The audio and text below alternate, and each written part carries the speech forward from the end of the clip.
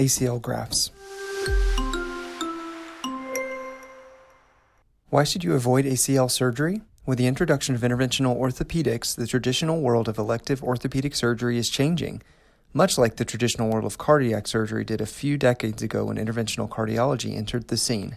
In the not-too-distant future, much of elective orthopedic surgery will be replaced by interventional orthopedics, which focuses on non-surgical treatments for musculoskeletal conditions. One of the structures in which these shifting orthopedic tides are apparent is the anterior cruciate ligament, or ACL.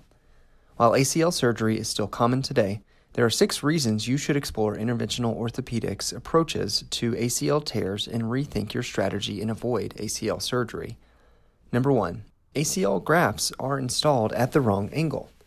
The ACL is a major ligament that stabilizes the knee.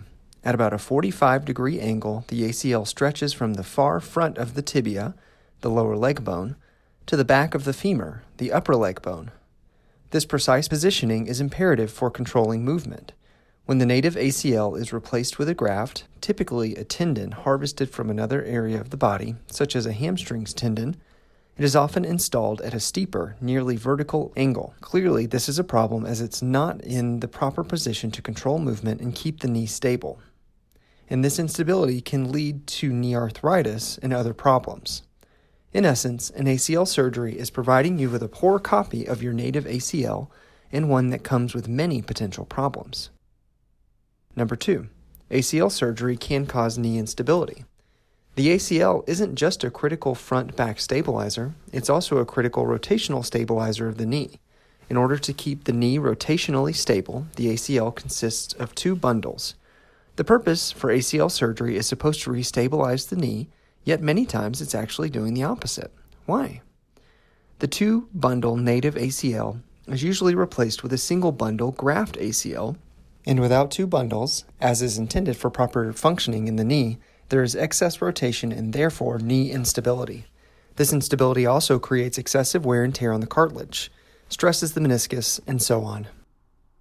Number 3, position sensors cannot be reconnected, causing poor muscle control. As mentioned, ACL surgery involves replacing the native ACL with a graft. Unfortunately, though most patients believe their new ACL will function just like the original after surgery, that's rarely the case. In fact, ACL surgery often results in loss of muscle control and performance due to the inability to reconnect position sensors to the new ACL. Number 4, ACL surgery doesn't prevent arthritis. One of the plugs you might hear while considering whether or not to have ACL surgery is that it prevents knee arthritis in the future. However, in our experience and based on research, ACL surgery won't protect you from arthritis any more than not having surgery. Number 5, many experience re-tears of the ACL graft.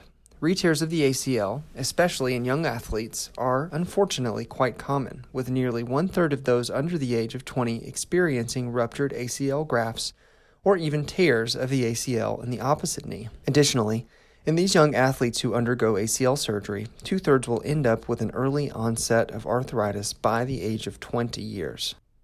Number 6, avoid ACL surgery because about 70% of ACLs can be addressed without surgical intervention. In interventional orthopedics, most ACL tears can be addressed without surgery, with the percutaneous ACL repair procedure. In the PERC ACLR, using real-time X-ray guidance, high-dose bone marrow stem cells are precisely injected into the ligament. As you can see on the website, the before and after ACL MRI images, we have seen good evidence of healing in these ACLs. A new ACL following surgery will simply never function exactly like the original ACL, and understanding why it is important to avoid ACL surgery is crucial. Keeping and properly treating your own ACL allows for the proper and intended alignment, retains all of your position sensors to keep the muscles controlled, and doesn't require invasive and often unnecessary surgery. Therefore, non-surgical options like the PERC ACLR procedure performed by a physician trained in interventional orthopedics should be considered.